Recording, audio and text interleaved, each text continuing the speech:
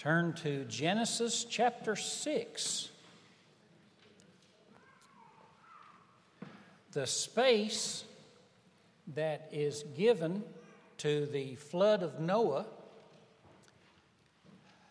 is chapter 6, 7, 8, and 9. 4 chapters. And when you think about it, creation gets 2 chapters. So this is a story that gives a lot of Bible space. And so I think it's definitely worthy of our time. We'll do part 1 this morning.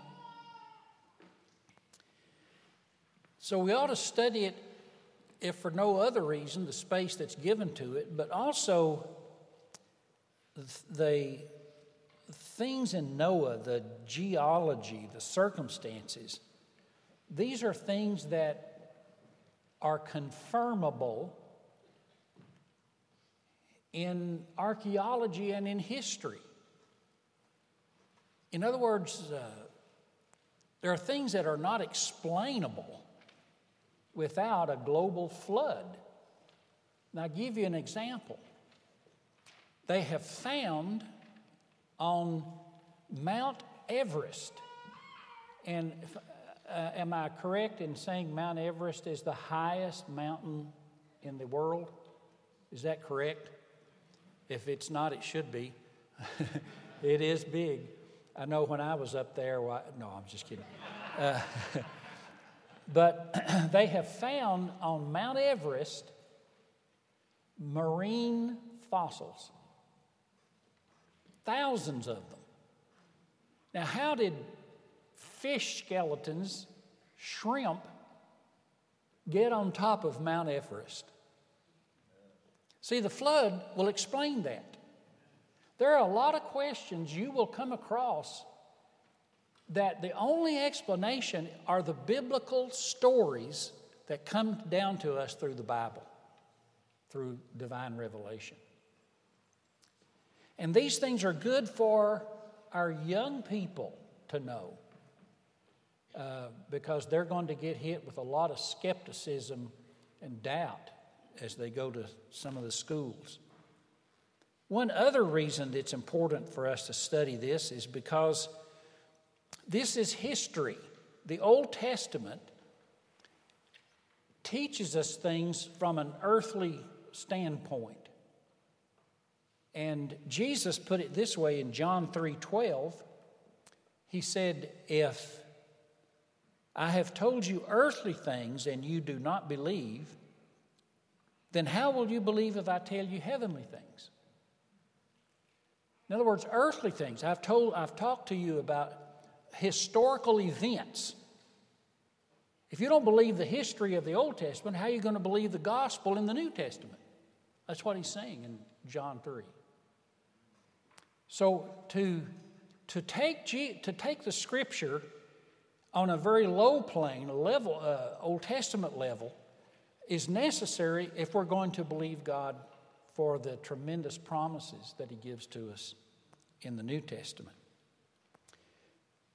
And so when we look at this, this is a vital passage of Scripture and a vital story in history.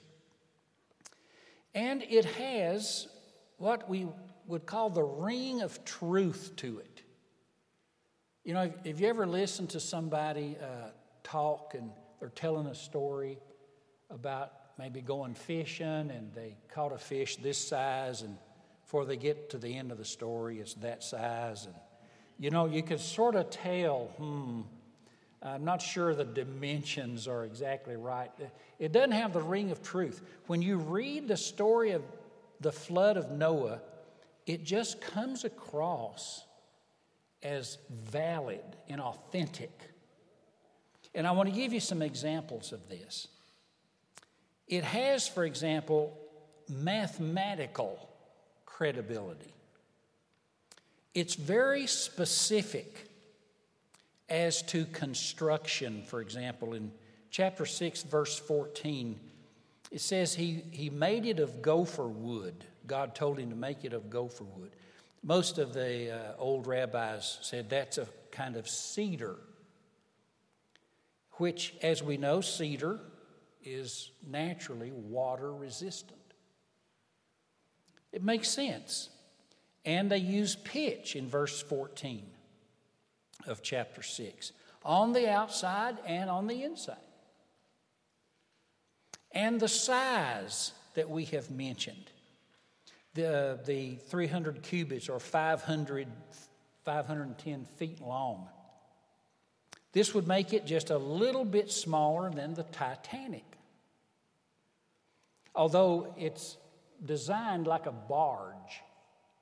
It's not designed to sail. It's not supposed to go anywhere. It's just supposed to float. It's the whole point of the ark is to save people from water.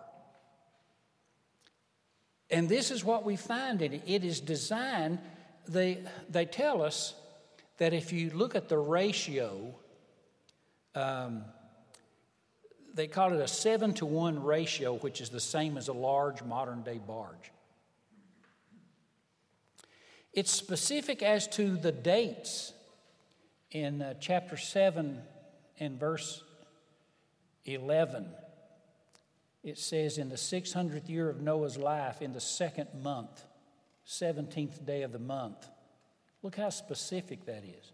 All the fountains of the great deep burst forth. So it's very specific. It's very mathematic. It's very credible. One man who's done a lot of study in these areas is Dr. Dan Biddle. And he says that this is the best way. There's a story called the Gilgamesh Epic. I think I've mentioned it a couple of weeks ago. And it's about 600 years before Christ, the Gilgamesh Epic. The flood story goes back 3,000 or 4,000 years before Christ. So every country has a flood story. Well, the Gilgamesh Epic has the story of this half God, half man who built a boat because of a flood coming.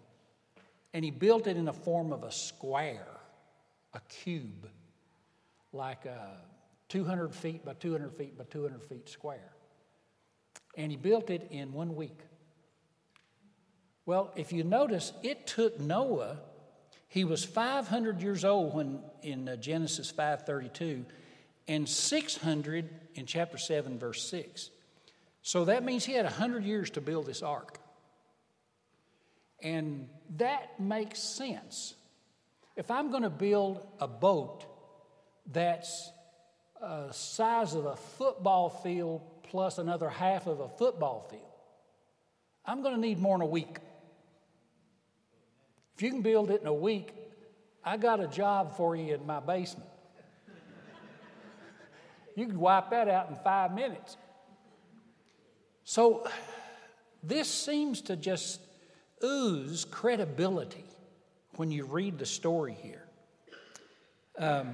He says, Dr. Biddle says that if you actually had a cube, studies have shown that animals and people within a cube would bounce around in the tumultuous waters, and it would maim and kill everyone and everything on board, and then sink to the bottom of the waters, that it wouldn't float.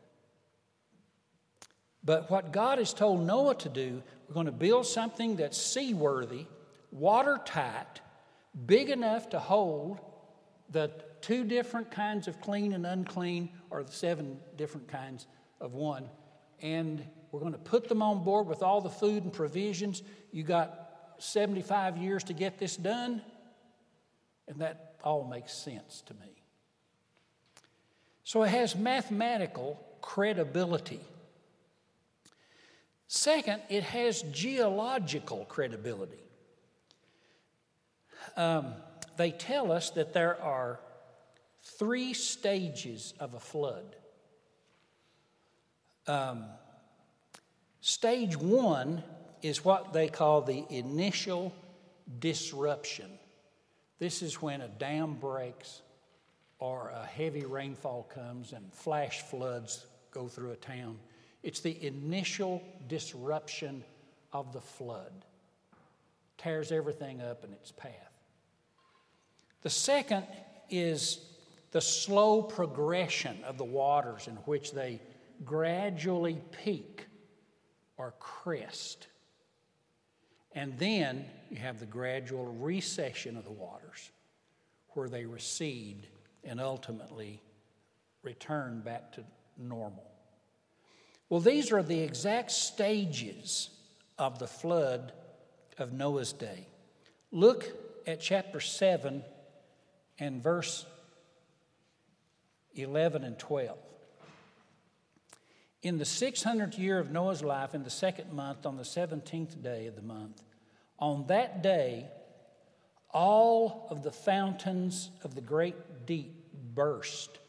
So you have two things that happened here. The fountains of the great deep burst. And second, the windows of the heavens were open. In other words, it erupted from below the ocean in these huge caverns and earthquakes underneath the ocean, and these fountains came up, and then the windows of the heavens were opened. That is, the rain came down. Great quantities upon the earth.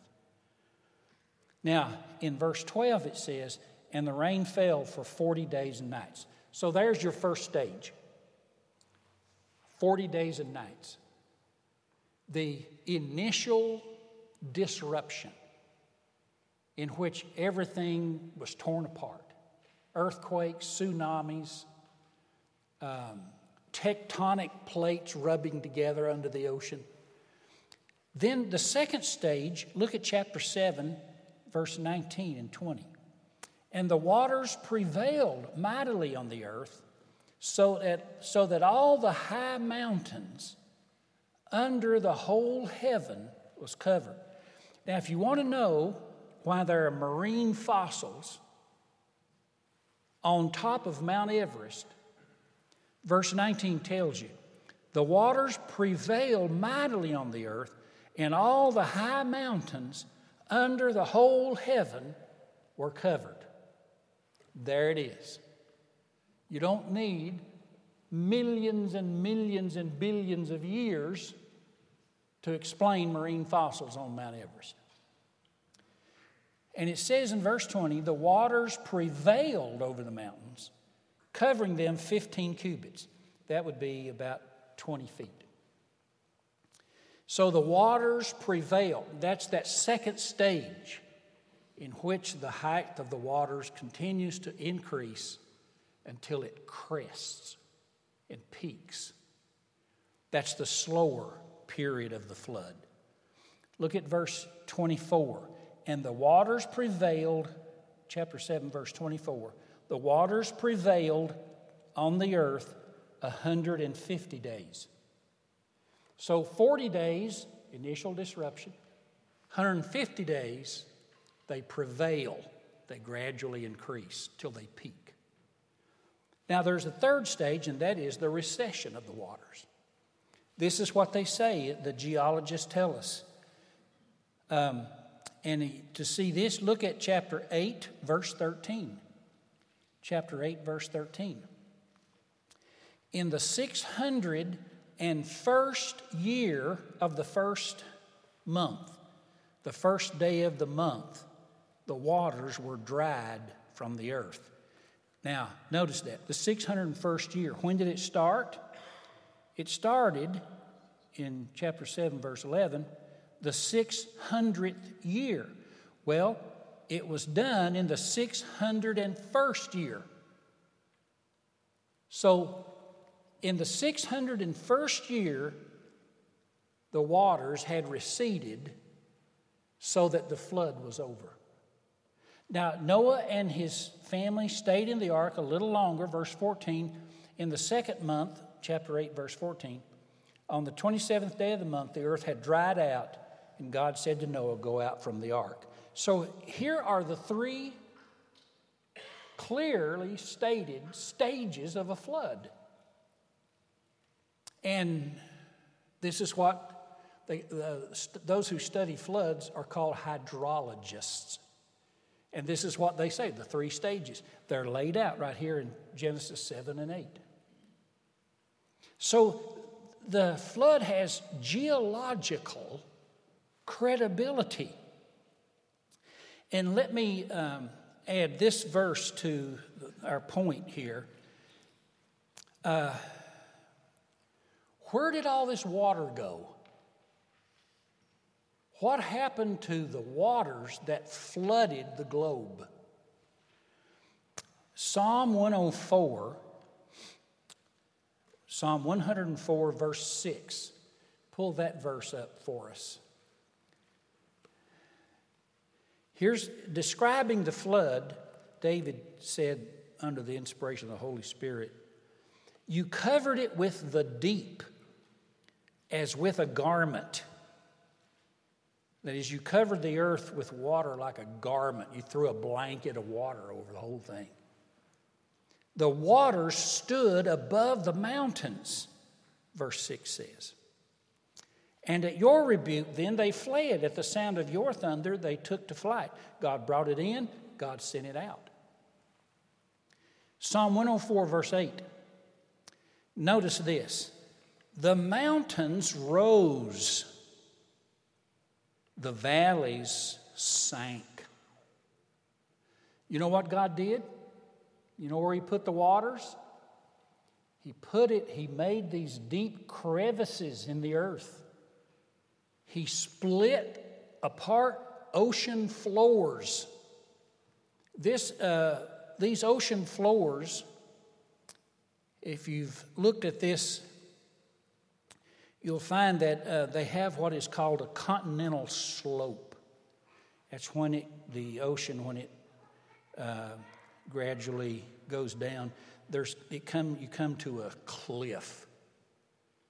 And these things can go 2.5 miles down. Now you go down 2.5 miles, and then you can come to what is called a trench. I mean, you thought you were deep before. There's a trench. This trench, for example, in the Atlantic Ocean, has the deepest one. It is up to 60 miles wide. That's like from here to Detroit. It's that wide, and it's another 2 to 3 miles deep. To my knowledge, nobody's ever been there. On our little little picture there, you'll see how you have the cliff, and then you have the trench that goes straight down. And God opened that up. Where did the water that covered the mountains go to? When God opened it up, the waters receded into these big gaping trenches. So you have Psalm 104, verse 8, "The mountains rose and the valleys sank to the place you appointed for them. You set a boundary that they may not pass, so the waters, may not cover the earth again."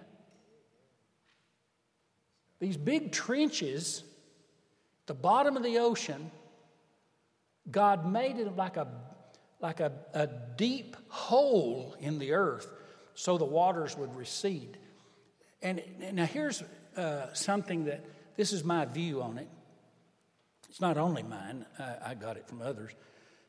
But if we used to have we called them gully washers. Rains that would just like pouring buckets of water out. And they would build up and they would run down a gully and enlarge the gully, sweeping everything behind it. And then when waters recede, they leave layers of sediment and deposits of rock and gravel. Now, put that on a global scale. The water rushes in, taking everything with it, covering the mountain, and then it recedes back into the ocean caverns. And what do you have left on a global level? the Grand Canyon. And if you look at the Grand Canyon, which is not millions and millions of years old, it's thousands of years old from the flood of Noah. Have you ever seen a mountain that rises way up, and then the top of the mountain is flat as it can be? It's just a big plateau on top of a mountain. How did that get there? It's called a mesa, a plateau, up on top of this mountain. Well, if you look at Psalm 104, he says in verse 8, the mountains rose. So you have a flat, level land at the bottom. Then if the land rises up, you have a flat plain that is now a mountain. So when you look at these things, you think the Word of God carries a credibility with it that no one can contradict unless, as we'll see with Peter, they are willingly ignorant. So it has mathematical credibility. It has geological credibility. The flood does. Let me give you one more thing. It has apostolic credibility. That is, the apostles of the New Testament not only confirm the flood of Noah, but they draw the lessons from it. Let me give you 2 Peter chapter 3 and verse 4. Peter says, since the fathers fell asleep, all things continue as they were from the beginning. And what he's doing, he's quoting the skeptics here. They're saying, look, everything's the same now as it's always been, always will be. This is called uniformitarianism, for a fancy word. It's where nothing's ever changed, the steady state theory. And so Peter addresses this 2,000 years ago. People believe it today. But Peter said 2,000 years ago, that's what they're saying. They're saying all things continue as they were from the beginning. Nothing ever changes. There's been no flood, no creation, so there's no second coming. There's no final judgment. And then Peter says, 2 Peter 3, verse 5, they deliberately overlook that the heavens existed long ago and the earth was formed out of water and through water by the word of God. And by means of these, the world that existed was deluged with water, and many perished. Now, 2 Peter 3:7, by the same word, that is the word that called forth the flood, by that same word, 2 Peter 3:7, the heavens and the earth that now exist are stored up for fire, to be kept to the end of judgment and destruction of the ungodly. In other words, Peter says, do you know how the world God destroyed in judgment, the world by water? One day he's going to do it by fire. He's going, and if you can believe the one, see, if you don't believe earthly things, how are you going to believe heavenly things?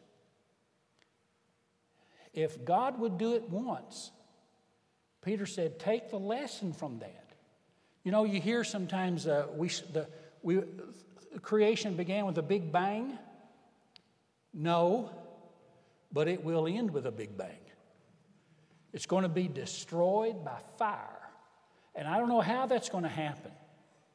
But Peter says it's going to happen in 2 Peter 3, 4 through 7. Then one other apostolic passage, this may be from Paul, I'm not sure who wrote Hebrews, but one of the apostles, Hebrews 11:7, says this, by faith Noah, when warned about things not yet seen. See, he had never seen a flood like this. He probably hadn't even seen rain because the world was watered by a mist. Remember that? By faith, Noah, when warned of things not seen, but in holy fear, he built an ark to save his family. Two things motivated Noah. One, he believed God's warning. By faith, Noah warned about things not seen. Now, so here's a question. Fathers, mothers, if you want to save your family, do you believe that there are things not seen as yet? We've never experienced a global fire, a global judgment like this. But the Bible teaches there's a second coming and a final judgment. And just as with Noah's day, there's a way of escape through the ark. And God and Noah appealed. It says he was a preacher of righteousness. He appealed to people. So here is what motivated Noah. By faith, he believed these things, although he hadn't seen them. The other thing is fear. In holy fear, he built an ark to save his family. And you know, we talk about the fear of God today, and people avoid preaching and teaching on the fear of God, but I think that the fear of God is a biblical theme that gets a lot of people saved. Is a fear of final judgment, to stand before God without a Savior. When I was pastoring in Weatherford, Texas, I was there for 10 years. And we had a gentleman come. He was an evangelist, and I was trying to remember his name, but I can't. But he brought with him some pamphlets. And on the pamphlet, the front picture was what got you. It had a picture of Noah's flood, the ark, and there were people swimming around. The water was up, covering everything, and there were still some people in the water. They were banging on the sides of the ark to be let in. And that was the picture. And then at the top it said, God loves you and has a wonderful plan for your life.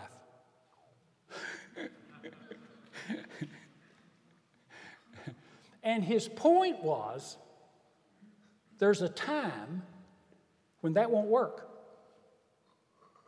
There's a day dawning, a day coming when the door is shut. And you know, I was passing this out in the Weatherford area, and I had a pastor call me up. I'm sure he's with the Lord now, or wherever he went. But he called me up and he said, Larry, could we have lunch? Now, he's an older pastor and I was a younger pastor. I said, sure, I was honored. And he took me out to eat. And he said, I really wish you wouldn't hand out these pamphlets. And I was kind of surprised. I said, why not? He said, because it causes people to fear. And I thought, okay. But then in the Bible, Hebrews 11:7, by faith Noah warned of things not yet seen. In fear, he built an ark. If you're afraid, I say that is a healthy thing for a believer or an unbeliever. Let us fear God and flee to the ark, which is Christ, and find in him our refuge from the flood of judgment. Or in our future, at some point, will be the judgment of fire, which will engulf the earth as God did water at one time, according to Peter. So if you're not a Christian, if you have not entered the ark of safety, I hope you will do so today. Ushers, will you come and let's worship God with our tithes and offerings. And as I pray this morning, ask God, Lord, save me from the judgment to come through Jesus Christ. Amen. Let's pray. Heavenly Father, thank you for this wonderful history of Noah, which leaves us with lessons of faith. And I pray that not a soul here today would fail to enter the ark of safety, the ark of salvation, which is in Christ, which is His name we pray. Amen. Amen. Let's worship with our tithes and offerings.